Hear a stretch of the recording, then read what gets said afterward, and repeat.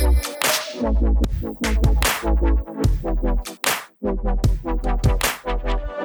welcome to the Two Guys, One Plant podcast, the weekly podcast where we deep dive into a vegetable, fruit, nut, different type of plant, and we talk about the history, we talk about nutrition, medicinal uses, we talk about growing it, storing it, cooking it, a few little weird facts along the way. My name's Simon Hall.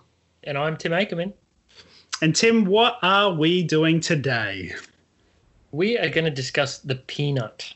I don't know about you, but it was one of those things that, and I feel like we've said this a few times, but I didn't think much of it, to be honest. Yeah. Going into it. Yeah.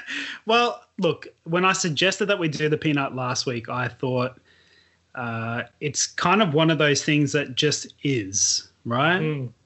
Peanut, and they're really versatile. It kind of reminds me of a potato in a way, just because you can do so much with it. Yeah. But I think coming off last week when we did plums and how just abundantly unaware I was of how distinct plums were in history, and also, you know, nutritional benefits of them and what you can do with them in terms of cooking. And I thought there must be other things that we sort of take for granted, you know, the very common of common, you know, different vegetables that would be incredibly insightful once we actually do some research on it. I'm finding each week incredibly fascinating where we do go through this journey. You know, you've got what you were taught growing up, your preconceptions and the things that you think you know now, and then you go and do research and you find out all this other stuff you never had any idea. And it happens week after week after week. It does. I feel like, yeah, well, look, the whole point of this was to kind of educate ourselves about different vegetables and fruits and nuts. But you're right. Each week it is definitely a big journey, which I'm really enjoying, to be honest. And I have to say peanuts was a good journey as well. Yeah, definitely. I'm excited to talk about it. But before we get into that, how are you going with your whole coronavirus lock takedown? How's your week been? The weeks are getting it's a bit like Groundhog Day, mate. It's, you know, monotonous, and I'm actually looking forward to going back to the office to work. Yep. Thankfully, in Australia here, that's looking very, very likely very soon. Yep. I think for us doing the podcast, this will probably be our last remote recording. Yes. So that's exciting. It is. But how am I going? I'm missing people. Yeah. That's probably the biggest thing. I miss people. What about you? Yeah, I'm finding it exactly the same. I guess we're kind of in a unique position, the both of us, that we've just had our first child as well. So not this together. whole wouldn't that be something? Anyway, it'd be like Junior, like you know, that Arnold Schwarzenegger movie. I love that. You're Danny DeVito. I'm pretty sure I'm a little bit taller than you. So anyway, that's detailed. And I'm not really balding at the moment, so I don't think you are either. But anyway, look, yes, I think unique position that we both just had our first child with our respective partners, and this isolation isn't such a bad thing. I mean, a lot of our work's kind of dropped off at the moment, so it gives us time to spend with our kids, and you know, it's an interesting time at the moment. He does take up a lot of time, which is a good thing. I'm really enjoying it, but you know, so I'm actually a little bit wary about coming out of this. I'm not sure if I'm actually ready to go back to normality. I'm enjoying this time where there's not that many people that we have to interact with. I know that sounds a bit. It's going to be a new normal, though, don't you think? Sorry, I dropped my pen. It's going to be a new normal, don't you think? Yes. I don't think that there's not really a way out of this where we can go back exactly what we were before. You know, just the thought of going into a shopping center with people bumping into me is utterly revolting at the moment. Do you know what I mean? Like I feel like we've become very aware of bacteria. You know? So touching surfaces, riding on public transport, washing your hands like properly all the time. I think everyone's very aware of that. I think personal space in the future is going to be a big deal to a lot of people. Personal space and personal hygiene, I think. Like I was talking to Chris about making sure we had, hand sanitizer for the front door, and, as time progresses and visitors start to come back through the house and that sort of thing, it'd almost be like a hospital where you've got the hand sanitizer stations as you walk through the door, and, it'll be something like that, I would say. Yeah. It wouldn't surprise me if people started like bolting hand sanitizer to the outside of their house so that I've considered it. See? Yeah. So as soon as you get to the door, you can pump a couple of things. I mean, you're not going to have people coming and stealing that when we go back to normality. Yeah. But it's not too far outside of what I would deem to be new normal to have, precautions in place to sanitize yourself before going into a house. I think we've changed up, like people don't wear shoes. We won't let people into our house with shoes on anymore. We make sure people take them off at the front door. So I think that's definitely something. And, stuff like that's good practice anyway, regardless. Yeah. Absolutely. So although I'm excited about seeing people and things going back to somewhat normality, I'm kind of okay with everything at the moment. So we're very fortunate, though, as a country. Yeah. Oh, absolutely. I say that, I'm quite happy sitting in a 2-bedroom apartment, and I've got plenty of spaces. I've got a little boy to look after, and, we're very, very lucky in a sense that we have the opportunity to do that. And not taking too much of a hit. I know a lot of people have lost their jobs and it's a little bit more dire. And again, lucky that we've got a government that actually has some benefits that you can access. If that isn't JobKeeper, at least it's New Start allowance. At least there's something in place that, can prevent you from being pretty much tossed out onto the street, which, I mean, when you look at America and what their unemployment rate is looking like at the moment, I think they're getting up close to 15%, which is... It's almost unimaginable. It's 20 million people. Oh, I hear that it's going to go up to closer to 30 million. But Trump's doing a good job. Just ask him. Sorry, is this a satirical podcast? Is that what we're doing? Oh, no, we're talking about vegetables, aren't we? Oh, of course. I forgot. There you go. We digress. The old Carrot Top. He's doing well. Look, it's easy to be critical, but I just, it's coming from here. But when you compare what has happened in other countries compared to what has happened in the US, it's hard not to be critical of what's actually happened. Yeah. I mean, Australia is having, between 10 and 20 new infections a day, and we're paring restrictions back slowly. And they're talking about lifting their restrictions, and they're still having, 17,000 new infections every day. Yeah. And I know that that's not comparable, like purely because of population density, but as a rate of infection, they're substantially higher than most countries. Yeah.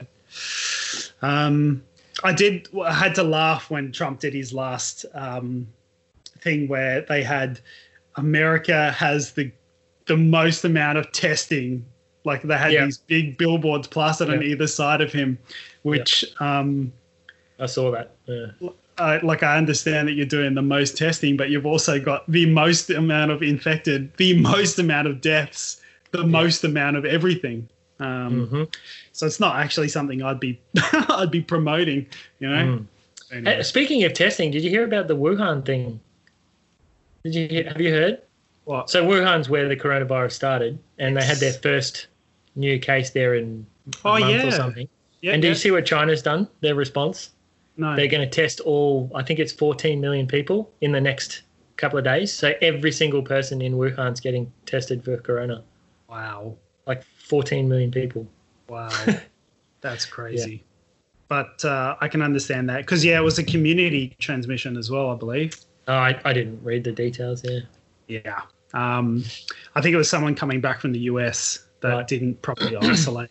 But anyway, we digress. Look, let's jump into peanuts because and I know you're doing history today and we're going to kick off with that. But I thought before we actually kick off with the history of the humble peanut, can we talk crazy facts? Oh, man, I am ready for facts. Yeah. Okay. But before we do that, I think the biggest question that we have to tackle is, are you a crunchy peanut butter person or a smooth peanut butter person? I'm so glad you brought this up because I was going to ask you.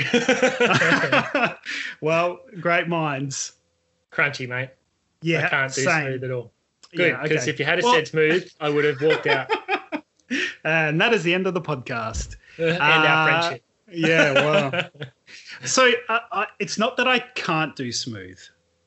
It's just that I don't want to ever. Yeah. So it's funny. In my reading for this, I read somewhere, I mean, I didn't put it in my notes because I didn't think it mattered, but it was something about in the US, the consumption of smooth and crunchy changes per age group. Oh. So the younger age group's all smooth, and then as you get older, the tables kind of swings towards crunchy. So as people grow up, they start to like crunchy more than smooth. Wow. Yeah. So basically, smooth is for kids, and if you have smooth, you're a child. That's perfect. Yep, that makes total sense. Actually, I'm just going to jump straight to this really quickly. Nutritionally speaking, crunchy is slightly better for you. Doesn't surprise me because you got more whole nut, I guess, less processed. Yeah. There you go. So there you go. That's a little bit of thing. But I'm glad we're both on the same crunchy page here. Anyone who likes smooth or creamy, I think they call it in the US, you can switch it off right now and go somewhere else. Because we're not interested in your time. Yeah. No. All right, hit me with a fact, man. You can go with the first one. Right. So to make a jar of peanut butter, do you know how many peanuts it takes? How big is the jar? Like 350 grams. So like it's kind of mid-sized craft peanut butter thingy. Can I guess?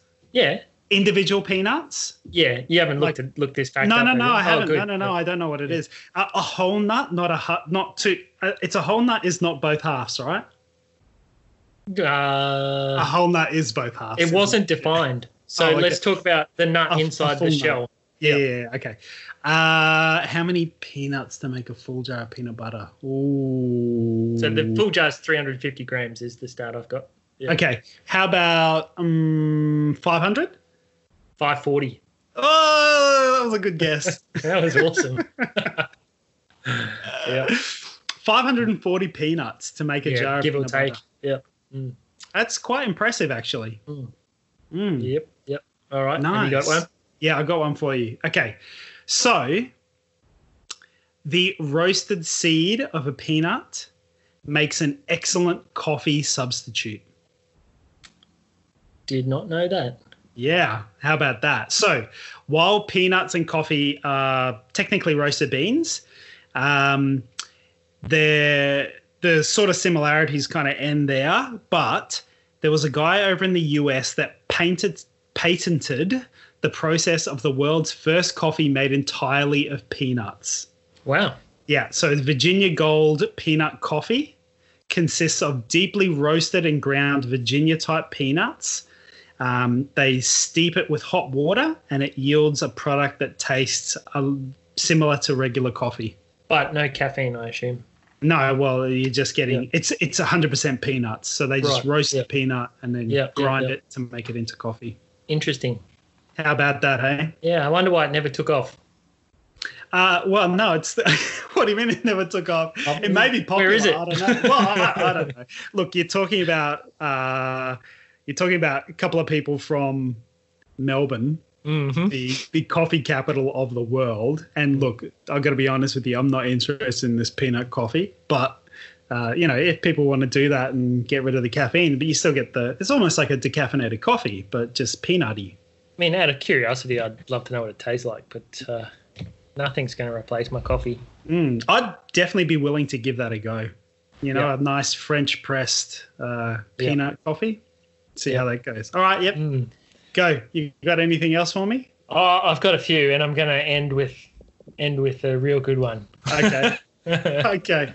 All right, what's your next one? Astronaut Alan Shepard took a peanut to the moon. I read this too. 1971, right?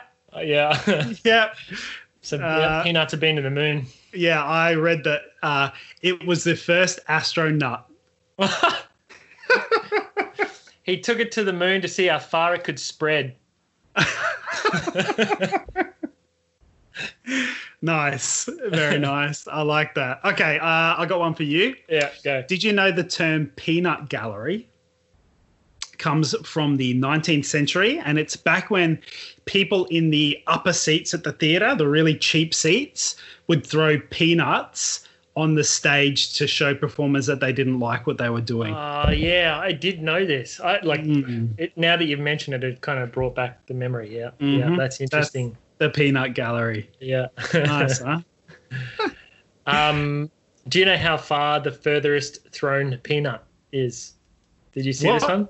Furthest thrown peanut? A record for the furthest ever thrown peanut. Okay. Oh, throwing it? Yeah. I don't know. It's only little. Yeah, I know. Like what, 20 meters? Factor in wind resistance and 38 meters. What? Throw a peanut 38 meters. That's hardcore, man. Imagine if you were standing... had to be in a shell. Yeah. Well, you would think so. It wouldn't just be the kernel, surely. Yeah. That'd be too hard. Okay, I've got a visual one for you now. Are you ready for this? All right. Visual. And I know people at home, this is, podcast is essentially the worst thing for us to say this is a visual joke. But when you can see my screen, tell me. Yeah, I can see it. Yep. Okay, so watch TikTok video. Yeah, watch this. And I'm having reception problems. Thanks, I hate peanut. Hang on. Is this going to play? Maybe. Yeah, it's... Is it playing? Silly, but not yet, it's not. Okay. Come on, man. Play. Technology. Come on, bro. Yeah, negative. Oh, why doesn't it want to play? Well, this is a terrible visual joke, and it is not working at all. I wonder why that's happening. How odd. No, you are crackling up a little bit, so maybe it's buffering. Good old buffering. Okay, so that's not going to work. So let's just cut that from it. Why don't you describe it? Use your. Can you still see my screen? Yes, woman smears peanut. I saw this. So a woman smears peanut butter on her forehead to trim her dog's nails. Yeah. So what you can see here, and we'll put this up on the Instagram account, but basically a lady has cling wrapped her forehead and then taken a jar of peanut butter, and I must say it's smooth peanut butter, so terrible, and creamy. Pasted it onto her forehead to then let her dog lick it as she clips the dog's toenails. She didn't do it very well. She put it in a big lump and the dog took most of it in one go. She should have spread it out really thin. Yeah. That is correct. Yeah. But yes, there you go. Okay, visual joke. I do use peanut butter with Jake when we need to occupy him while we put drops in his ear or something. But we put it on like a ice cream lid or whatever and just spread it out, and then he just licks it. Yeah. That's clever. Very clever. Yeah. Mm. Good thing peanuts, dogs don't have any allergies to peanuts, huh? Yeah, lucky. Absolutely. Yeah. All right, that's pretty much all I've got, man. I got two more. Two more. Right. Hit me with it. In a high enough pressure environment, you can turn peanuts into diamonds. No. But is that anything? I think it's got to be. I think, and anyone who's even remotely familiar with chemistry will probably tell me I'm wrong, but I think there's just got to be a high amount of carbon atoms because diamond is just carbon. Yeah, true. Yeah, true. Yeah, maybe everything's carbon. I don't know. Yeah. Well, yeah, I don't know. Okay, well that's I love it. I mean, I haven't seen that fact for any other plant we've talked about. So, to pay peanuts for them. Yeah, worth peanuts. That's it. All right, next one. Go. This is the last crescendo, isn't it? Yeah. Okay. So, your mate Thomas Jefferson. No. He is one of two elected presidents of the United States of America. Him and Jimmy Carter. Yeah. Were both peanut farmers. Will this guy ever leave us alone? No, mate. No. Oh my gosh. He's here to stay. Ultimate. He should be like, I wish we could have him as a guest. Yeah, it would be nice, wouldn't it? He'd just cover off every single thing that we're talking about. All I'm thinking now is like Bill and Ted's Excellent Adventure. Oh, yes. Going back in time. And yeah. Oh, excellent. Nice. Yeah. Anyway, I thought you'd appreciate the Thomas Jefferson reference. I love it, mate. That's fantastic. I just really want him to go away, but I'd be really bad. He won't. He won't. No, I know. All right. Well, look, I think that's all of our crazy facts and weird things about peanut butter for today. Oh, not peanut butter, just peanuts in general. So you've got history today. Let's move along with history and fill me in, man. All right, history. So peanuts originated in South America. They're saying kind of Peru, Brazil region, but back then it was what do you call it? The Incas and the Mayans and all that sort of civilization. But the records for peanuts go back 8,500 years. So wow. This is on the older end of the products that we've talked about so far. Definitely. Which I found quite impressive. That I had no idea that the history of the peanut went back so far. Yeah. Because we're talking onions were, 7,000 years trace back? Well, it was, 4,000 BC. So, about 7,000 years, Yeah, okay. So it's probably the oldest bar the plum. Yeah. Wow. But they found archaeological remains of the pods dating back about 7,600 years, but they're still saying, roughly 8,500 historically from records and that sort of thing. But wow. Finding the peanut pod was an interesting one. Yeah. What I found more interesting, because the peanut is actually native to South America, well, the wild peanut, the one from 7,000 years ago. It's a native South American plant referred to as a nut, but it's not actually a nut. So yes. I don't know if you saw this, but it's a legume, which I did not know at all. Yeah, I didn't know that either. But I did see it in some of the stuff that we were looking over, and I was shocked. Yeah, because it's in the nut section at the supermarket.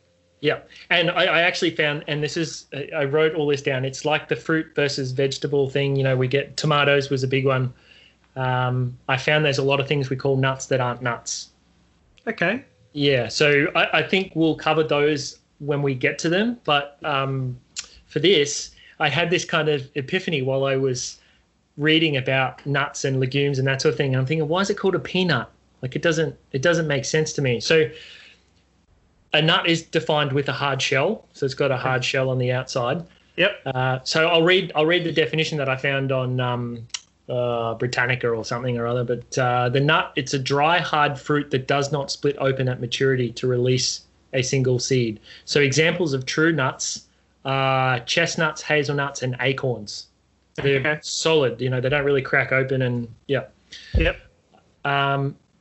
But then the peanut is really closely related to peas and lentils.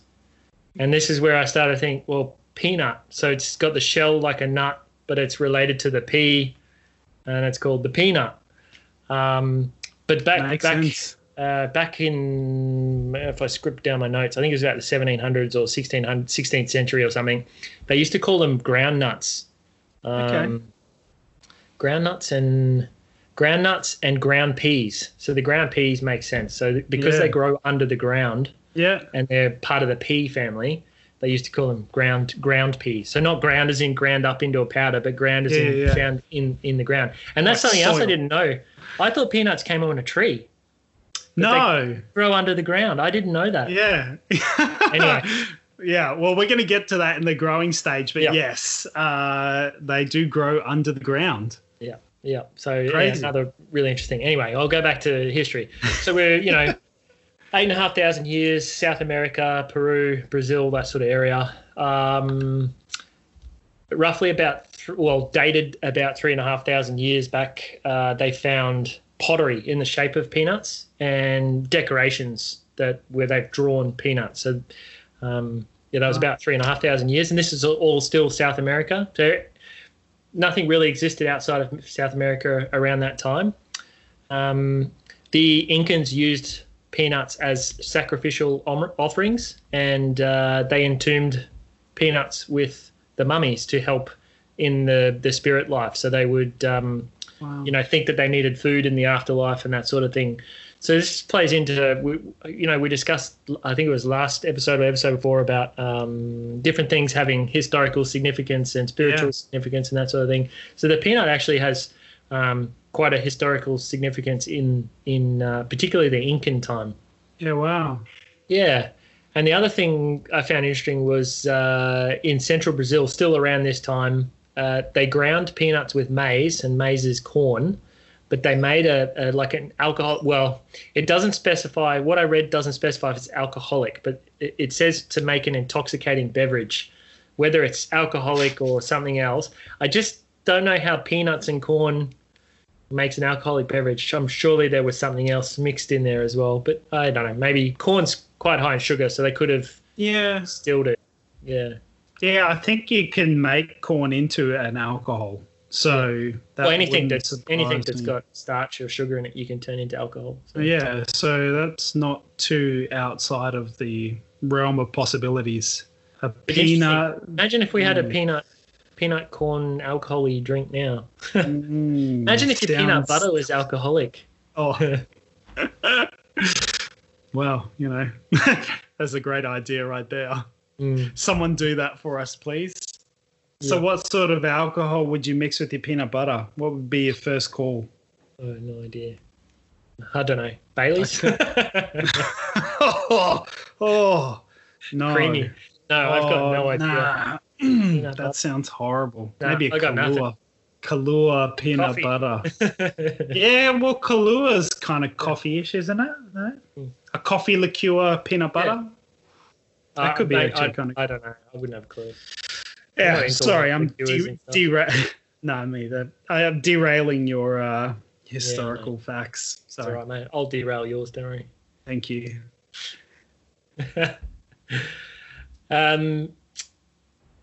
So the peanut that existed back then is quite different to the peanut that we have today. So there was a lot of domestication and artificial selection that went into changing the wild peanut. And they made it quite different to what we have today. So I think plants today are more bushier and compact with bigger seeds and different pod structure. So we're talking about the same thing, but it's not the same thing, what they used to have. Yeah. But so peanuts existed South America, 7,000 years ago, right through until the Spanish and Portuguese explorers. So I think we're talking like 14th century, Christopher Columbus, that sort of era, when they explored the world, and they landed in South America and found Indians were cultivating peanuts. The West Indian Islands, Mexico, northeast coast of Brazil, the Rio de la Plata Basin, which is Argentina, Paraguay, Bolivia, and southwest Brazil, and extensively right through Peru. So, the Spanish landed and they find this new civilization that is quite extensively cultivating this plant that they'd never seen before. Yeah, wow. So it was these regions that the Spanish then took the peanut back to Spain, and they from Spain it kind of disseminated through Europe and Africa, and then from there it went Asia and the Pacific Islands. So when it went to Africa from Spain, the Africans were thought to have brought the peanut to North America when slavery happened. So the slaves were brought over to North America, and in Africa, peanuts they quite enjoyed the peanuts, and they brought it over and started growing peanuts in North America.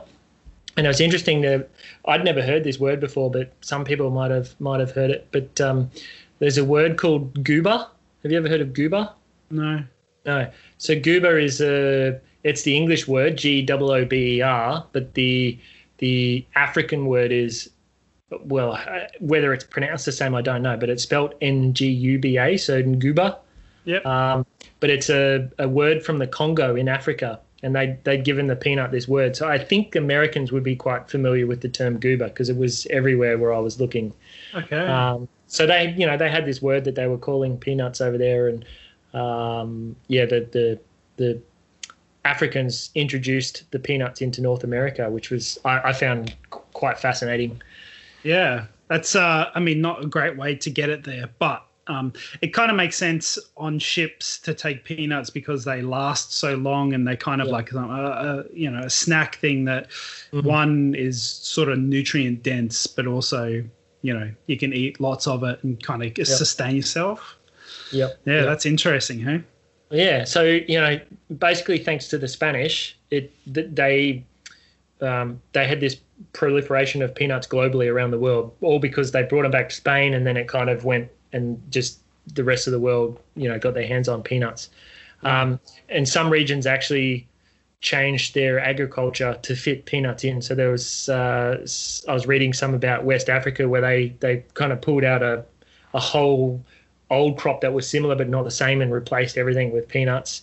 Wow.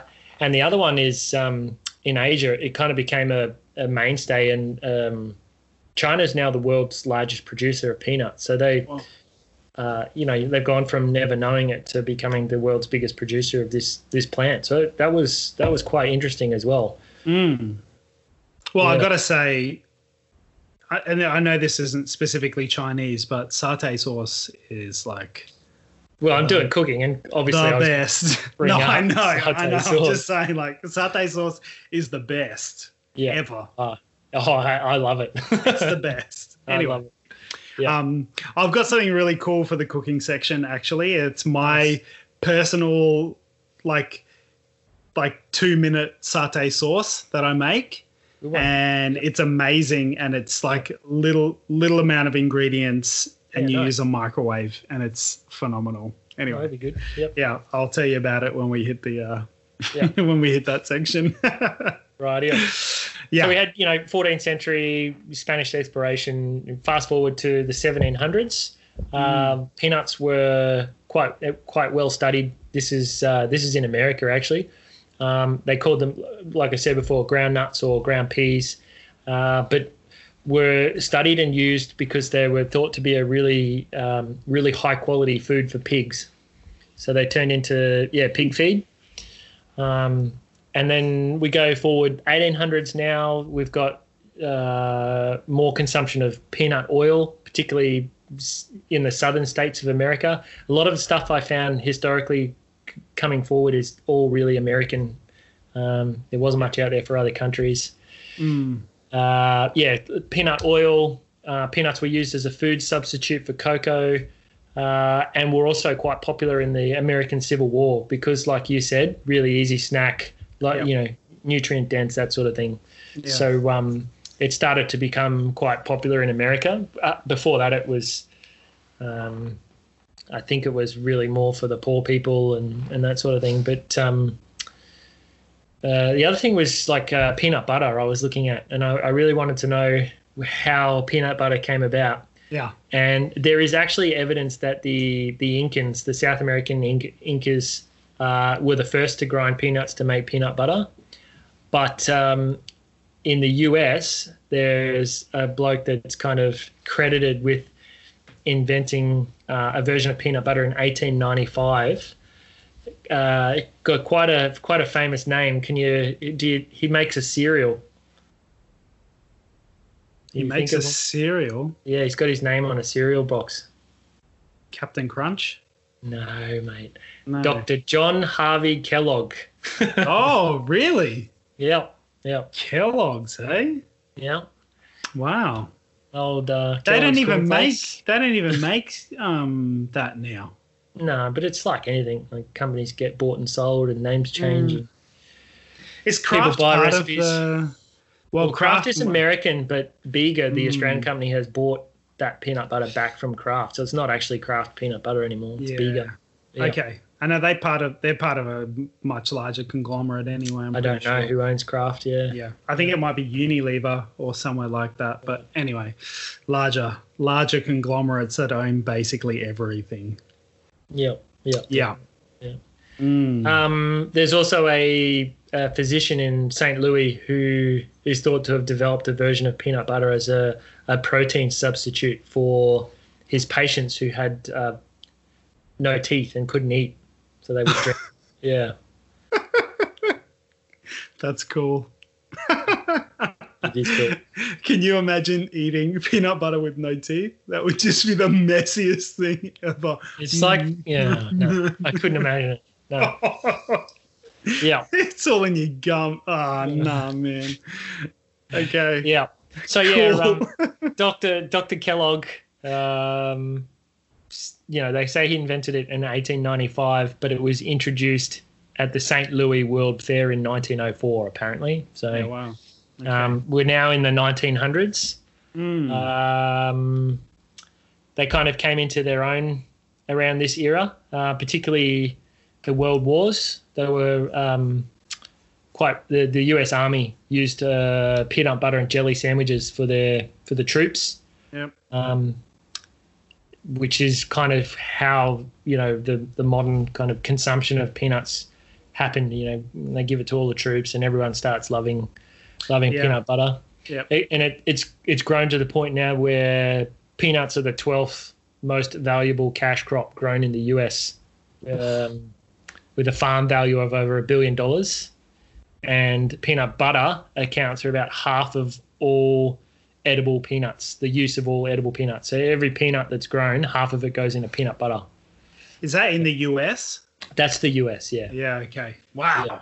So there's a website called I can't remember what it's called now. Basically, it's like the National Peanut Butter Organization. Oh, the National Peanut Board. Not Peanut Butter, National Peanut Board, yeah. Yeah. And they've got everything on there. It's quite amazing. Yeah, fantastic. And all these old YouTube videos about the history of peanuts. And I did see that site. I think I got a couple of my fun facts from that site. But, and I also read a scientific extract about the origin and early history of the peanuts,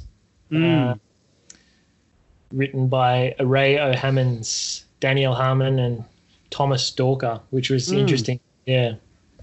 Wow. Yeah, but I mean that's basically the peanut. So you've got South America, and then into Spain, and then the rest of the world, and then China, and basically China and America kind of ran away with it. Yeah, they made it their own.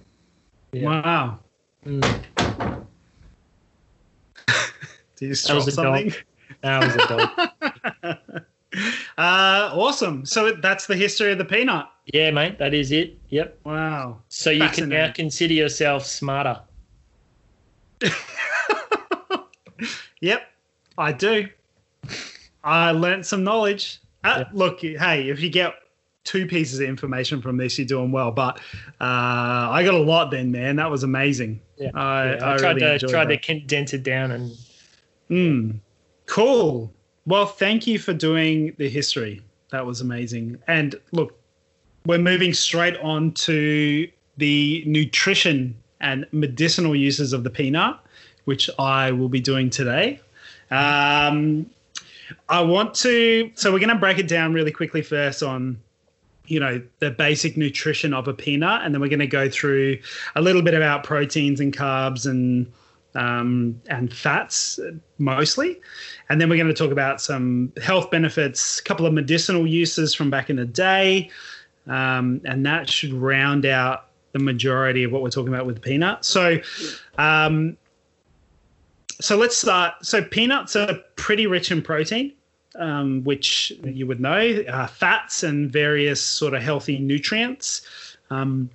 There's a lot of studies that actually show peanuts could be useful for weight loss, and also linked to reduced risk of heart disease. So let's talk basic nutrition. So if we take 100 grams of peanuts, which is about 2/3 of a cup, and we're talking raw peanuts here, you're looking at about 570 calories. It's made up about, That's a whole meal. Yeah. So the reason it's so calorie dense is because the majority of that 100 grams is made up of fats. It's the so fat, right? yeah, that's right. And when we talk about calories, I believe is it 1 gram of fat is 9 calories? 9, yes, Yeah. correct. Okay. Which is the most dense. Yep. Correct. Yeah. So anything that's high in fat is also going to be high in calories. I mean, nobody eats an enormous amount of peanuts anyway. So when you're doing this, in moderation is always the best bet. The only time that I do not adhere to that is when I'm eating the lime and chili peanuts from Aldi, of which I would down an entire packet in one sitting, which is really bad, man. And Mate, it must be like 3,000 calories. I get a jar of peanut butter and a packet of rice crackers and just I've done the same thing. It's terrible, but I love it too much, which is really a really bad thing. But we're talking raw peanuts here, so of that 100 grams, we're talking 49 grams fat, about 25 grams of protein, and 16 grams of carbs, a little bit of sugar, a little bit of fiber in there as well. So, the most notable part of that is the high content of fat. It's why peanuts are actually classified as an oil seed. I don't know if you read that. I didn't know that. So it's a crop that is grown predominantly for oil production. So although in the US you were saying that 50% of it goes to peanut butter, worldwide, the majority of peanuts are grown for peanut oil, which is used in pretty much all Asian cuisine. Peanut oil is the base of. Yeah, I'd say, given that China's the world's largest producer of peanuts, they probably produce a lot of oil, because the other 50% of America's production goes into peanut food, like candies and that sort of thing. Okay. It's not. I didn't read anything about oil production. Yeah. Okay. So worldwide, peanut oil, they produce about 6 million metric tons per year, which, to put it, and I was like, 6 million metric tons, what does that mean? So it's about 6 billion kilograms of peanut oil is produced worldwide, which is staggering to me. Like, because when you buy it in the supermarkets, you don't buy peanut oil in bulk. You buy. I would love on the bottle of peanut oil for it to say how many peanuts it took to get this oil. That would actually be really, because if we're talking 6 billion kilos of oil, there's a lot of peanuts that you need to milk to get the oil from them, right? Yeah, you got to get a little milking machines on them. That's correct. Yeah. Okay, so fat content ranges, I mean, we said here about 49 grams, so it ranges from about 44 to 56%, but it consists majority of the mono and polyunsaturated fats, okay? So I thought it's really important here to understand what healthy fats are and what unhealthy fats are. Yep. Because the peanut is basically, made up of that 49 grams, we're talking 6 grams are saturated fats, and you've got 24 grams of monounsaturated and 15 grams of polyunsaturated. Okay, a little bit of omega-6 in there as well. No trans fats, so that's good. So really quickly, unhealthy fats, you've got saturated fat and trans fat. So saturated fat, you may already know this, but saturated fat basically raises your HDL, which is your high-density lipoprotein, which is kind of good cholesterol, and low-density lipoprotein, which is the LDL, which is the bad cholesterol levels, which kind of increases your risk of cardiovascular disease. Trans fats as well. It occurs naturally in some foods, but very small amounts. It's mostly made up of oil through processing methods. Mm-hmm. Again, this increases your LDL cholesterol and triglyceride levels. So it can increase your risk of cardiovascular disease as well. Yep. But when we're talking healthy fats, it's primarily unsaturated fats that are healthy. So you've got the monounsaturated fatty acids, which is a type of fat that's found in a variety of different foods.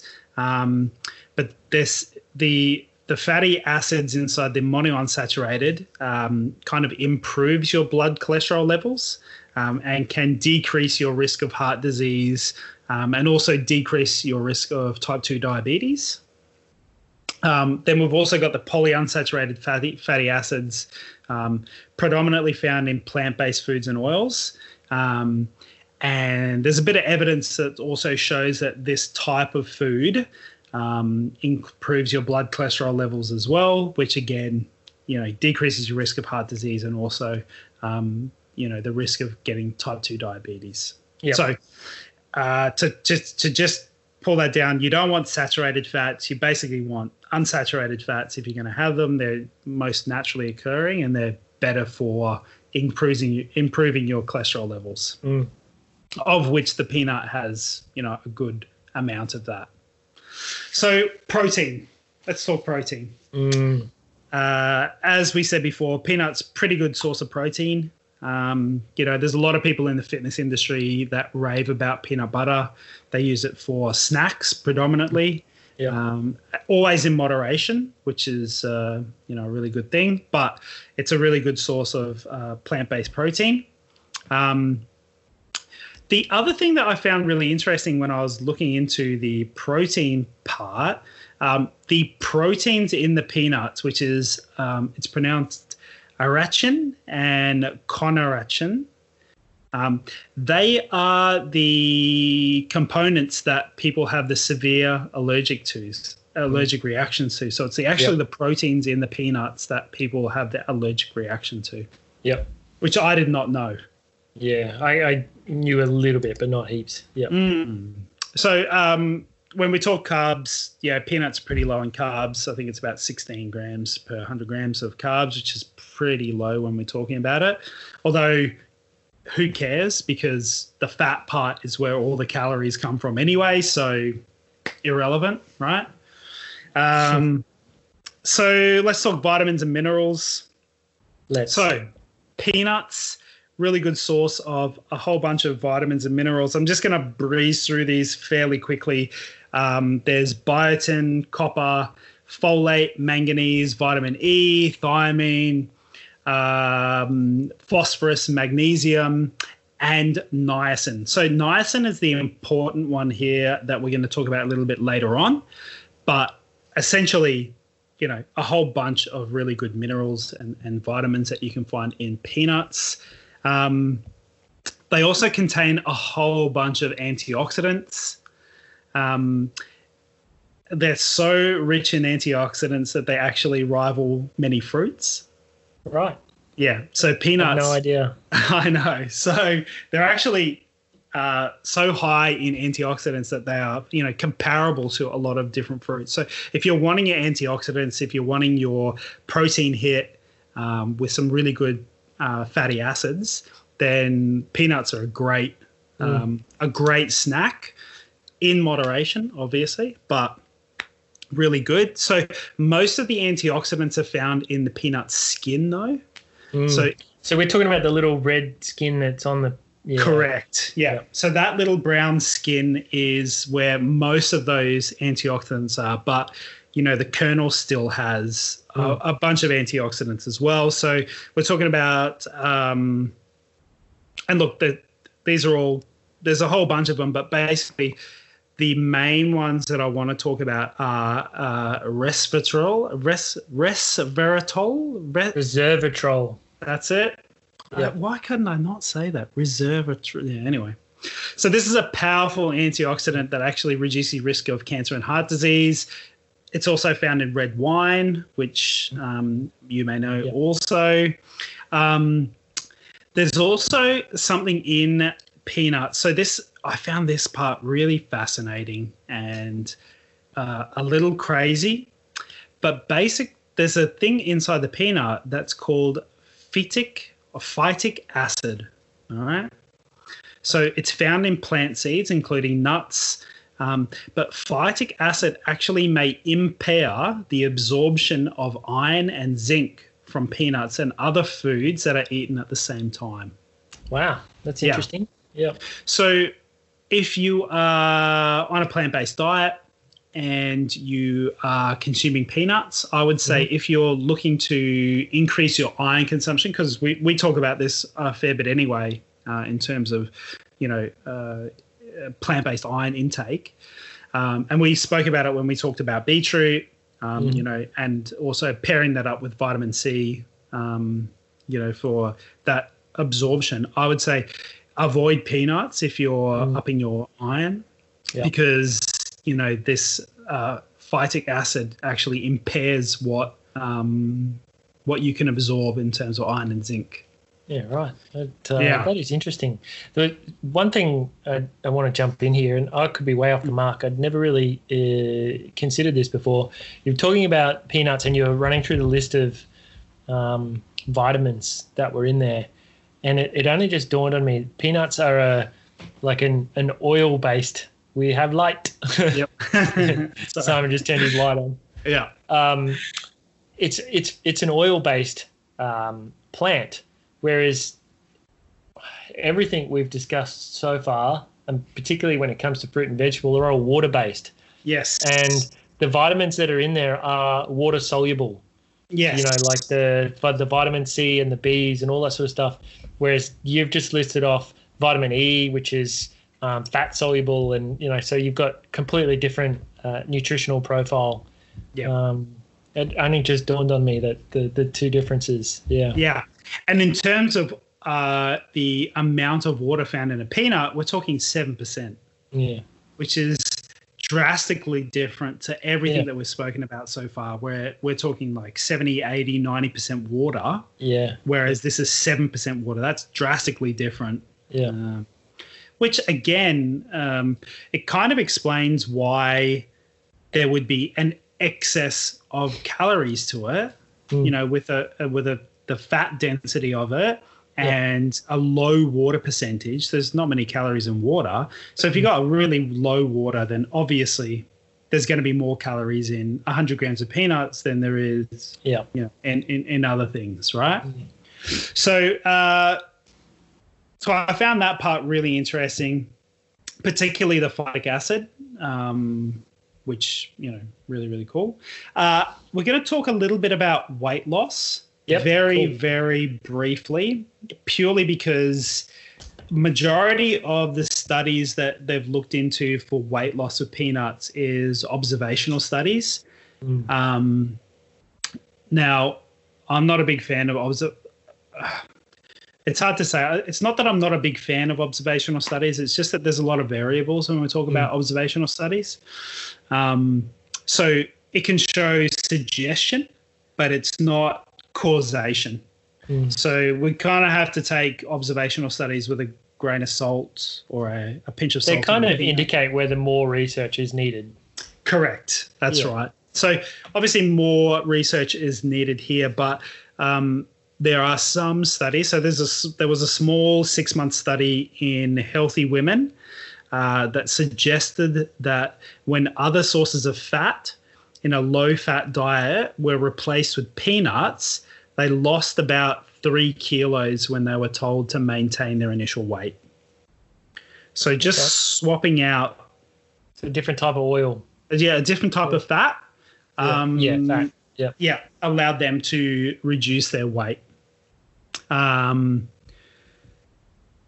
So there's a couple of factors that probably lead us to believe that they're a weight loss friendly food. So they kind of promote fullness, where they're actually used with other common snacks such as rice cakes. So rice cakes kind of, inflate your stomach. Peanuts have a bit of fiber content as well, so that kind of leads to that as well. When whole peanuts are not chewed well enough, a portion of that may pass through your digestive system without being absorbed. So there's less calories actually being absorbed because this peanut's kind of going through you without any of the nutrients being absorbed. The amount of protein and monounsaturated fats in peanuts can increase your calorie burning as well. So there's a couple of things that kind of lead them to believe that that's, why this sort of weight loss thing is happening. Let's talk heart health. So there's a couple of heart healthy nutrients, which we spoke about before. Magnesium is really good for heart health, niacin, copper, and the other antioxidants such as the resveratrol, which is good. I got it right that time. Another interesting study, again, observational studies. There were a couple of observational studies that talked about gallstone prevention. Yeah. Yeah, did you see that? It just reminded me of something I read called the peanut. The PEE. That's fantastic. To do with the gallstones, yeah. Okay. So, I don't know. So most gallstones are pretty much comprised of cholesterol. So when we talk about, cholesterol lowering effects of peanuts, then there may be room to believe that, if it is lowering your cholesterol, it's going to lower your risk of getting gallstones as well. All right. Yeah. Another really fascinating thing that I read, which this one was the best thing. This for me was the best thing. So, they're saying that peanuts can protect against Alzheimer's and age-related cognitive decline. Right. Okay. So because of the fatty acids or the antioxidants? Yeah. So this is us going back to niacin, right?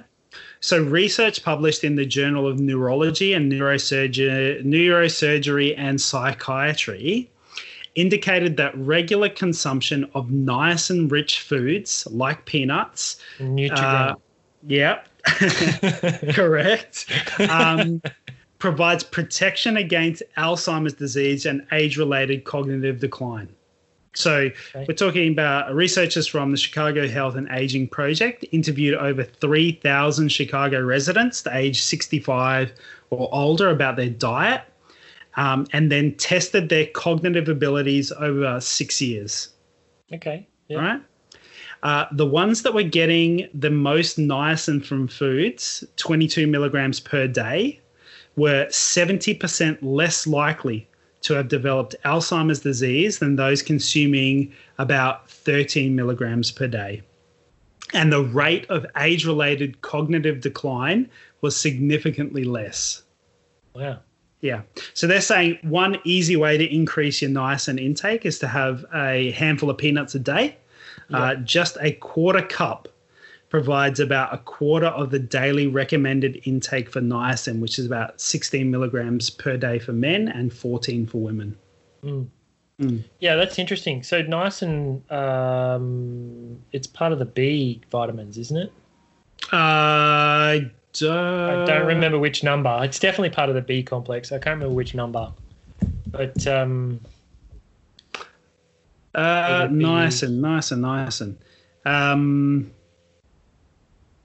Yeah, it's B3. B3, yeah. So Bs are all I thought Bs all had some sort of impact on the nervous system, and which is probably why it affects the brain, because it's part of the nervous system. I don't know. Anyway, I'm just trying to think of why it would. Yeah.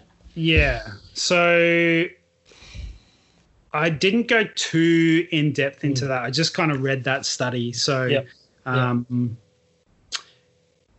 but yeah, so niacin, I believe there's different levels of niacin that is good for you. But it's water soluble. But I'm not 100% sure. I'm going to have a look more into that, into niacin. Right. I was thinking about whether it was a B and if it was part of the B complex. It is, definitely. So, okay, so let's talk a little bit about adverse effects of peanuts. So I know that usually this is just me straight into the food allergies, but there's actually something called aflatoxin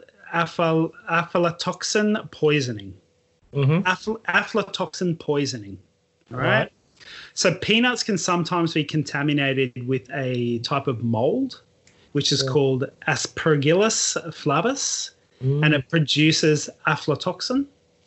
So this sort of poisoning can lead to liver failure and liver cancer. Wow. Yeah. So it really depends on how the peanuts are stored for the risk of contamination with aflatoxin. So the risk increases with warm and humid conditions, especially in the tropics. But essentially, in order to stop this aflatoxin being produced because of the mold, you need to store your peanuts properly. Make sure that it's not warm and humid conditions, and then you kind of reduce that risk. I'm pretty sure peanut butter and peanut oil is kind of low risk because it's, produced straight away, so they're not actually being stored for long periods of time. But and then there's also the anti-nutrients, which is what we talked about before, the phytic acid, which actually reduces availability of iron and zinc in peanuts, and it lowers the nutritional value of the peanut as well. Allergies. Peanut allergies. Yep. Yeah, it's the second most common food allergy in children. Yep. It occurs in about 1 in 50 children and about 1 in 200 adults. Right. Yeah. So it's the most likely food to cause anaphylaxis and death. And they estimate that there's about 1 death every 200 episodes of anaphylaxis. So kind of serious. That is a lot. Yeah. Yeah. So I think that's why a lot of people who have serious allergies to peanuts carry the epinephrine pen, which is basically, counterproduct adrenaline. to the anaphylaxis, which, I know a lot of kids kind of have those at school, and schools have a lot of, I'm pretty sure they have them just on hand, just in case. I don't know. My nephew has one. Okay. And the school requested that the parents provide one for the school, and they only have like a 12-month. I think it's 12-month expiry, so you have to keep refreshing them all the time. Yep. I mean, definitely something that should be done because it is a serious condition. It is something that you can die from, and not a good thing. So that's a lot of the nutrition and sort of health benefits of the peanuts, which there's a lot. I found particularly interesting the cognitive ability and Alzheimer's. I am always a fan of anything that can lower your risk of those degenerative brain diseases. But I want to touch really quickly on folk medicine. Oh, yeah. Yes. Good. So they've actually been used in folk medicine as an anti-inflammatory, an aphrodisiac, and a decoagulant.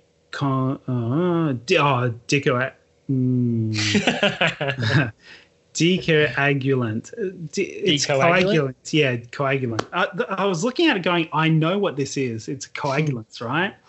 So it's to stop your blood from clotting, right? So peanuts play a small role in various folk pharmacopoeias. In China, the nuts are considered pectoral and pectic, and the oil and the emollient are taken internally in milk for treating gonorrhea and externally for treating rheumatism. There you go. So good for like arthritis or inflammation of the joints or whatever. Yep. And in Zimbabwe, the peanut is used in folk remedies for plantar warts. Well, there you go. Yeah. Yeah. So crazy, right? Yeah. Yeah. I had no idea there was so much to the little peanut. Yeah. Quite interesting. I mean, I eat a lot of peanuts. Same. Yeah. If not daily. I definitely have peanut butter daily. I definitely get peanuts a lot, although I do buy salted peanuts. And the healthiest version of peanuts is raw. No, it's salted with chili and lime. Well, yes, that is correct. But I mean, there's always the risk of increasing sodium levels too much in your consumption of peanuts. But but delicious nonetheless. But that is the nutrition and medicinal benefits of the humble peanut. Incredibly fascinating. I enjoyed that. Yeah. I mean, I knew peanuts were high in oil and high in protein, but outside of that, nothing. It kind of makes you think, okay, cool. What I'm doing is right. The amount of peanuts that I eat is probably good. You know, the amount of niacin that I'm actually, intaking with my peanut consumption is actually leading to, a really healthy brain development, brain cognitive ability. So win. Yeah, definitely. Maybe as long as there's no fungus that's going to kill my liver. Correct. And as long as you don't have a anaphylactic shock from eating it. But I actually read, I know we're going a little bit off here, but I actually read, and I do not think that. Look, I definitely think that if you are concerned with allergies, you should definitely go and see, your doctor or someone professional when it comes to this sort of thing. But you can test for food allergies by simply rubbing it on the skin and pricking the skin to see if you have, raised a bump or something like that. Yes. So you can test for peanut allergies purely by rubbing it on your skin. But I think chances are you probably want to just do that professionally. Well, I mean, both of us with young children, there'll be a point where we have to figure that one out. Yeah. Well, the other sort of thing that was I touched on, but I didn't really want to go into too much today, was introducing infants to peanuts. And you can do that through the breast milk. So there is a small amount of peanut traces that kind of come through with breast milk if the mother's actually eating peanuts. So that is one way to kind of introduce those small levels of peanuts into Hugh's definitely getting peanuts. And nice. Well, Jamie eats a bunch of peanut butter. She loves it. So do I. And we go through a heap of it. Yeah. That's a good thing. And she eats the chili and lime peanuts as well, man. She loves them. Nice. So it's a good thing. Yeah, they are delicious. So anyway, so look, touch a little bit off there at the end, but yes, that is the nutrition and health benefits of the peanut. Excellent. So what are we moving on to, mate? Do you want to talk cooking? Well, I think naturally we should talk about how to eat them. I reckon. I think so. We've touched on it a little bit, so I'll kind of go into cooking a little bit more. But cooking seems like an odd term for peanuts. It's more like eating. Yes, and creating. How can we eat it? Yeah. But I mean, at a real basic level, you obviously have the raw peanut that everybody knows and loves. Can you think of the last time you ate a raw peanut? Just not cooked, not salted, just... no. Yeah, okay. No. Yep. It's, have you? I don't think it's a common thing, but because when I had the health food shop, we had peanuts in every form. So we had the raw in the shell, the raw with the skin on out of the shell. Nice. We had raw with no skin on, and then we had roasted, unsalted, and roasted salted. So, you've got 5 SKUs for one product. Yeah. So it was, there was a fair bit going on there. But yes, I used to eat particularly the ones with the skin still on. So Like with the shell or with the skin? No, the like brownie ready skin. Yeah. I used to think that was beer gross, nuts, and then yeah. They're beer nuts. Still have the skin. That's on what them, I see them as. Like, yeah, I swear that's what people call them. They're kind of roasted and salted as well, but okay, yeah. The skin's still on them though, but it kind of flakes off. Yes, that's correct. Yeah. Okay. And the skin, I used to think the skin was gross, and then I got older and realised it wasn't that gross. That's good. Well, that's where most of the antioxidants are, mate. Yeah, so that's good to know. Good to know. Yeah. You always, and we've talked about it a few times, talking about how the nutrients are right at the skin, and it stays true for peanuts. They're right on that skin. Yeah. Absolutely. But I mean, we didn't really talk about the anatomy of the peanut. I don't know if you were going to talk about it in growing, but you've got the shell and then the skin and then the internal part. Yeah. But obviously, I just went through the raw and the peanuts with the skin on, and the salted and unsalted and roasted, and see, there's all these different ways you can just consume the nut. But then, like we've discussed, you can grind it up, and because of the natural oil that's in it, it'll go into like an oily paste, which is peanut butter. The peanut butter you buy at the shop, they generally add other things like salt and sugar and whatever else. But like I said before, when I used to own a health food shop, we had a peanut butter machine. Yeah, nice. And you would pour peanuts in the top, turn it on, and peanut butter would come out the bottom. I mean, I remember that at your store. Do you? Yeah, I do. I used to make peanut butter sandwiches, and I would put the bread under the machine and just grind fresh peanuts straight onto my bread. It was the best thing ever. That's amazing. But we used roasted salted peanuts, so obviously peanut and salt, but that was all that went into them. Nothing else. And if you let it sit, the oil would separate from the peanuts, and you'd have to kind of mix it back through. But commercial products, they try and keep it as a single kind of mixture so that it doesn't separate, because they want it to look good. But peanut butter is known and loved by everyone around the world. So, and that's when you're making a nice satay. I don't know about your recipe, but it's basically peanut butter and then whatever else you want to put in it.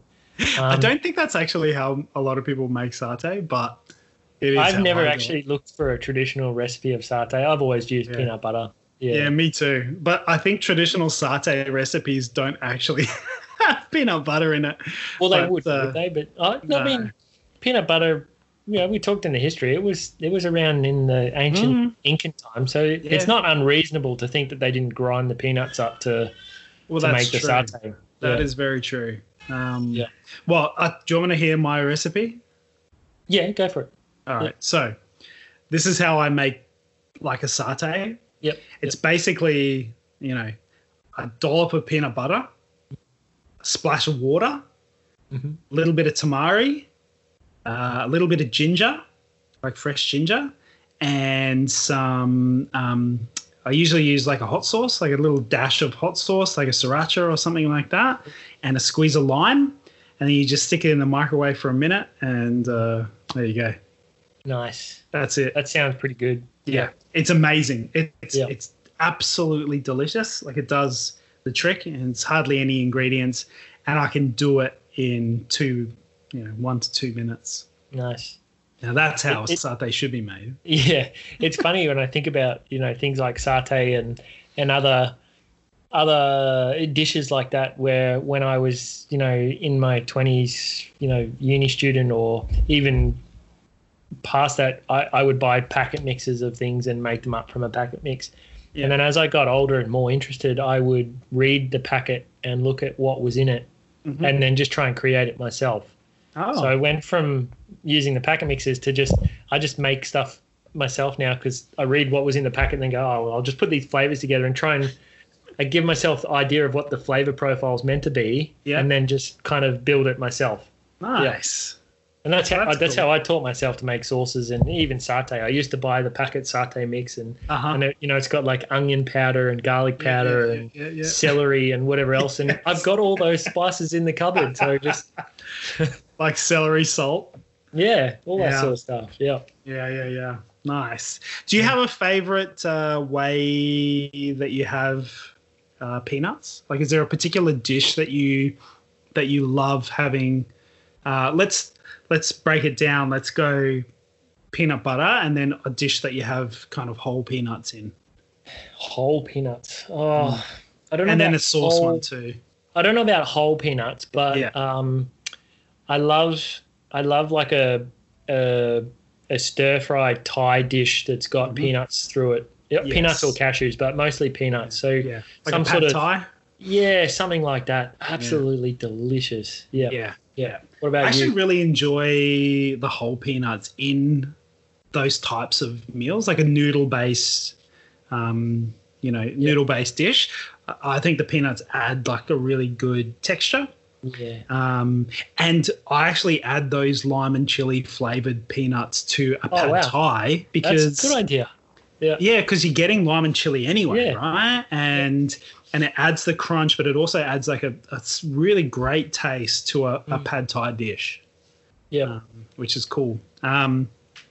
What about peanut butter? Is there a particular way you love having peanut butter? Just on bread. Yeah. I put it on a piece of bread, smother it, fold it in half, and eat it. Actually, do you know what I do? And this might sound really weird. No. I sprinkle a little bit of salt on it before I eat it. Oh, yeah, that's not just weird, makes the flavour pop. Yeah, I know. There's nothing wrong with that. That's what I usually do when I put it onto like a rice cake, and I just put salt on the top of it as well, which is terrible because I know it's already got salt in it, but, it just lifts it. Back when I used to be able to have bread, I used to smother it with peanut butter, make my sandwich, and then stick it in a sandwich press. Oh, yeah. I've never done that. It toasts both sides, and then all the peanut on the inside gets all melty, and then you cut it and eat it, man. And it's like eating it with no teeth, right? Yeah, it's like it's all stuck. Yeah, it's amazing. That's but the only way to do it is with the crunchy for that. So don't do it with the silly people out there with the. I came across this really interesting peanut recipe in my research, and it's I've never cooked this recipe before, but when I read it, I thought I have to do this. So I will attempt this recipe in the very near future. So let me it's a roasted broccoli with satay sauce. Ooh, right. So it's one large head of broccoli. Yeah. A small red chili, 20 grams of brown sugar, a can of coconut milk, 100 grams of crunchy peanut butter, 30 grams of dark soy, and 50 grams of unsalted peanuts. And I'm not going to go through how, but they're the ingredients. So you roast a whole head of broccoli with this satay sauce. Oh, what the heck, man. Yeah. That sounds good. Yeah. Ooh, send that to me. And I will. We'll post a link on the Instagram account. Yeah, okay. Yep, sounds good. Definitely. It's actually going to be running this week, everyone, so I'm really sorry. Whatever. But it's definitely going to go up. We're definitely going to post stuff on there, and you'll be able to follow and see all the different things. So that's cool. That sounds really good. Yeah. I mean, the chili and the peanut butter I'm loving already. The soy, you were talking about that with the your satay mix and bit of coconut milk. Yeah, it sounds awesome. That sounds delicious. I think peanuts and chili and lime, those three flavors just really go well together. Yeah. Yeah, nice. Like it. Yeah. But I mean, really, that's all I've got for cooking. Peanuts pretty simple. Yeah, I like it. It's really good. I was going to say one thing to add was we've talked about all these delicious dishes, but we haven't talked about desserts because it goes really good in a peanut brittle and it's delicious as dessert as well. It is, very much salty mix with the sweet and Yeah, and you can caramelize it really well. So one of the things that we make a lot of is, and it's really simple, is basically you get dates. So those pitted hard dates that are a bit that you get from the supermarket. Yep. So when you get those, we pour them into water and boil the water until the dates go soft, and then empty the water out and then we blend the dates, which are all really soft and sticky at that point, with peanut butter, a little bit of salt, and you can cover them in chocolate or whatever you want to do. But basically, that gives you a salted peanut caramel kind of mixture that you can, spread out and chuck chocolate on the top of it, melted chocolate on the side, and freeze it, and then you've got like this beautiful slice that you can do. You can add rice bubbles to that date mixture as well, and make like crackles that that are like date and peanut butter crackles, which are delicious as well. So, peanuts, very, very versatile. Yeah, love it. Love it. I really, really like that. Shall we move on to growing them? Yeah, let's keep going. Yep. Amazing. Okay. So the information that I got about growing it today is from leafrootfruit.com.au. They're actually Melbourne-based, which is really cool. And they talked about how they were planting their peanuts. So I'm just going to run you through basically how to grow them. So let's talk growing conditions straight off the bat. So peanuts are best planted at the end of winter because they're a warm season crop.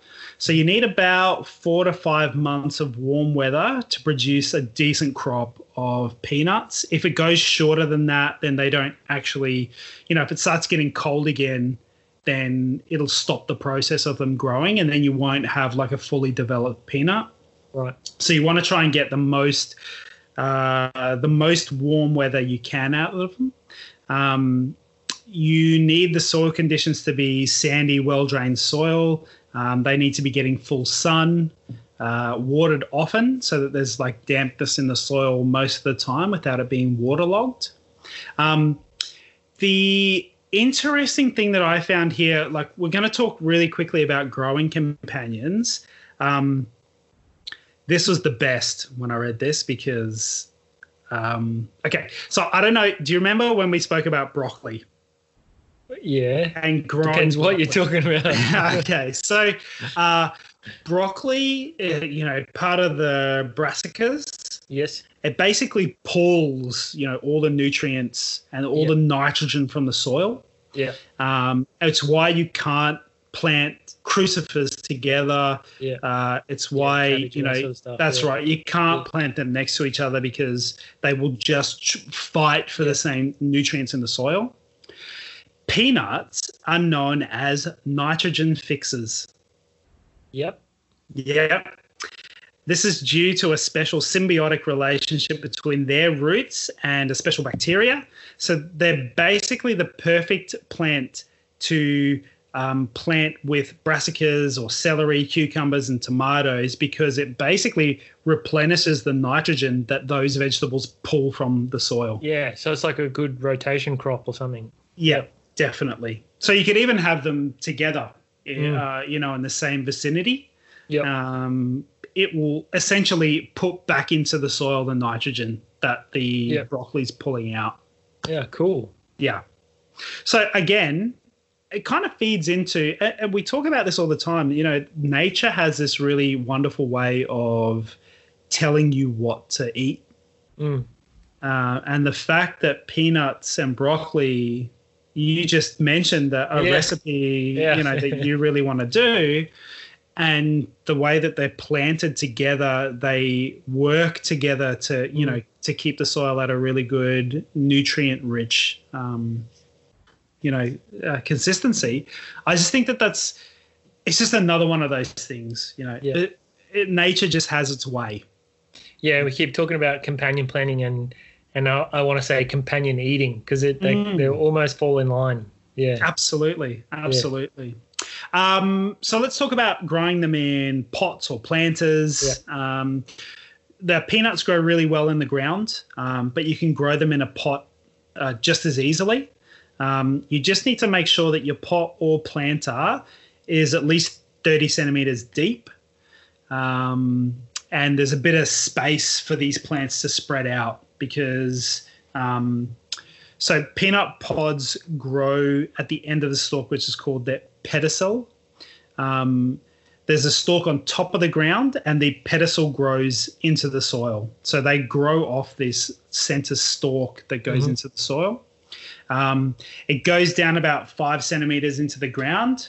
And then there's a yellow flower that blooms on the top of the peanut when it's actually growing. So you just need to make sure you've got enough room for them to grow. And when we're talking about room,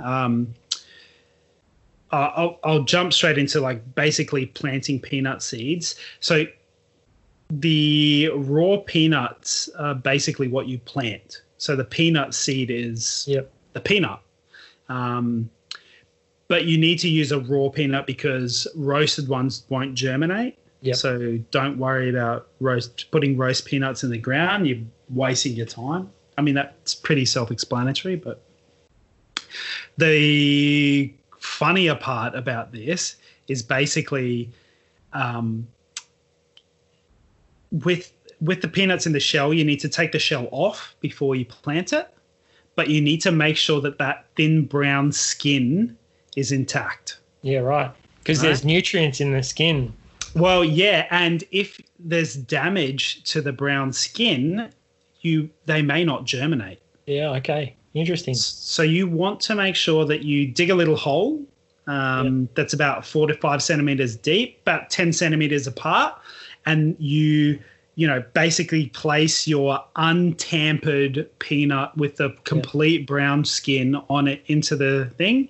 If it's ruined or if it wrecks it a little bit, you want to probably get rid of that one and make sure it's whole. Yeah, right. And then you kind of backfill back into the thing to do it. Is one peanut? Is it 1 for 1, or do you get multiple peanuts from one peanut seed? Well, no, one peanut seed will grow and then you get a full crop of peanuts underneath that. Yeah, okay. So it's kind of like potatoes where one potato you could get, I don't want to go into potatoes, but you might get 20 or 30 potatoes from one. Correct. Yeah. Correct. Now, what you need to know about is what varieties to grow. Yeah. Yeah. So there's 4 types of peanuts. There's a runner, which is the best for making peanut butter.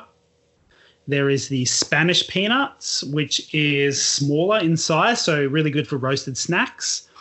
And then there's the Virginia and the Valencia. So the Virginia has the biggest kernels, and the Valencia kernels are the ones with the bright red skin, which are a bit sweeter. So if you're going to be making peanut butter, you probably want to do the runners. Yeah. If you're wanting it for snacks, the Spanish peanuts are what you want to go for.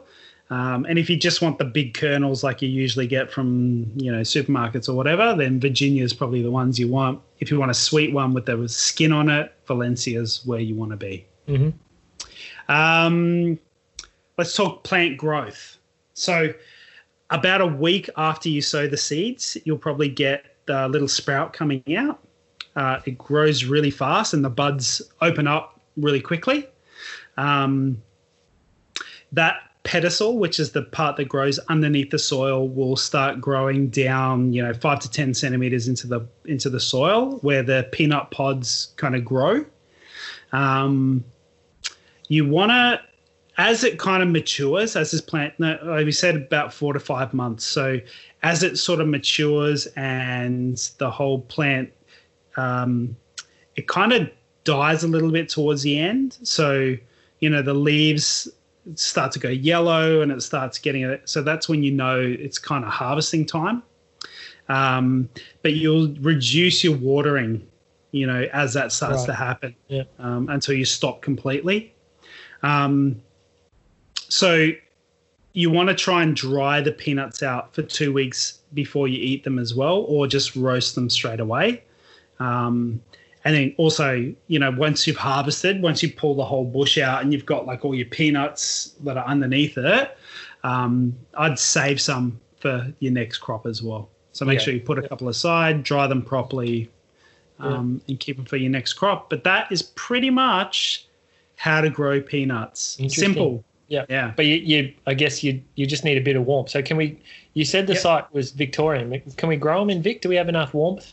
Yeah, so if you plant them in October, October or early November, Yeah. you'll get a full cycle out of them. You'll get about 4 to 5 months of warmth. I feel like I want to try.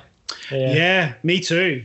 I definitely want to do that because I love peanuts, although they're so cheap at the supermarket that like it's almost ridiculous to try and grow them yourself. It's more about just like I did it. Correct. That is correct. And I'd be really interested to see what the taste comparison is like with freshly grown peanuts versus ones that you get in the supermarket. Yeah. So yeah, that's it, mate. Yeah. That is how to plant and grow peanuts. Wow. One thing I didn't mention on the cooking side was apparently it's quite common to have boiled peanuts. That is weird. Yeah, they're boiled up so they're quite soft. Nah, don't like it. Yeah, stop talking. I like them because they're crunchy. Yeah, me too. What? Yeah. Oh man, I can't. Yeah. Nah, that just hurts my brain. Oh, it really hurts my brain. But anyway, well, that was really interesting. That was cool, huh? Yeah, I'm still. And again, I probably sound like an idiot, but in my mind, peanuts grew on a tree, and you pick them off the tree. The whole underground thing is doing my head in. Yeah, and it looks like a cluster of peanuts all off this. There's a center stalk, but then the roots grow out, and then you've just got these little peanuts everywhere, now, like a whole cluster of them. I don't know why I had it in my mind that you picked them off a tree. Yeah. Yeah. Strange, because you did your research and they said ground nut. No, I'm talking my whole life. Peanuts grew on a tree. Before today, of course. Yeah. Or before your research anyway. Yeah. That's quite funny, man. Yeah, so I feel like I really learnt a lot today. I mean, I have every episode, but this was a good one. Yeah. Yeah, I really enjoyed it. I love peanuts already. I'm always going to have them in my life. Peanut butter is the best thing in the whole world, apart from potatoes. So, I'm a huge fan, big fan. So, it was really interesting. I loved it. So, nice. There we go. Very good. That's where we're at, man. Yeah. So, I guess that leads us into what are we doing next week. Now, we've done vegetable, fruit, seed, so we are up to another vegetable. Oh, my goodness. Another vegetable. I'm assuming it's my choice, right? It is your choice, mate. And, on the fly, this is where you get to just choose a wonderful vegetable. And I would say maybe something that we can plant in winter. Not Brussels to put sprout? You on the spot. I'm okay with Brussels sprouts. You want to do Brussels sprouts? I'm not sold on that because it's part of the broccoli. I want to go with a different family of plant. Different. Okay. Yeah. What about snow pea? Oh, okay. They're a winter crop, I think. Yeah. I think. Yeah. Snow peas, huh? Yeah. It sounds so boring when we say this stuff, doesn't it? I swear people are listening going, snow peas? Yeah, can you choose something better? But I thought this about plums. I thought it about peanuts. Yeah. Completely fascinating. So I think snow peas, man, let's do it. Cool. Yeah, let's do it. Yeah. Awesome. Well, again, thank you to everyone who's listening. If you are listening, you're probably hearing this. If you are listening. And if you're not listening, please listen. Something like that. We have a really wonderful time recording this. We really appreciate the support that you all bring to the table. Again, write in. It's probably best if you DM us on Instagram. I think that is the best way to get in contact with us. If there is a vegetable, fruit, nut that you particularly want to hear about and don't feel like doing all of this enormous amount of research yourself, but just want to listen to the podcast, then tell us what you want to hear about and we will put it into the schedule. Maybe once we get the Instagram under control, we could do a poll. Yeah, that's a great idea. To see what we're going to do next. Again, chuck us some feedback on iTunes, in the podcast there, or Spotify. You can find us there as well. Again, we really, really value all the feedback that we get from everyone, and we really appreciate you taking the time to listen. Next week is going to be, what did we just say it was? Goddamn, Snow Pea. That's right. Stupid Snow Pea. Yeah, it sounds ridiculous. I'm regretting it already. Yeah. If it changes, then it changes. But if it changes, it means we couldn't find anything useful. That's right. And we've lumped Snow Pea into peas. Again, thank you so much for listening. Send us some information on Instagram. Chuck us a follow there. And until next week, do yourself a favor and eat some more plants.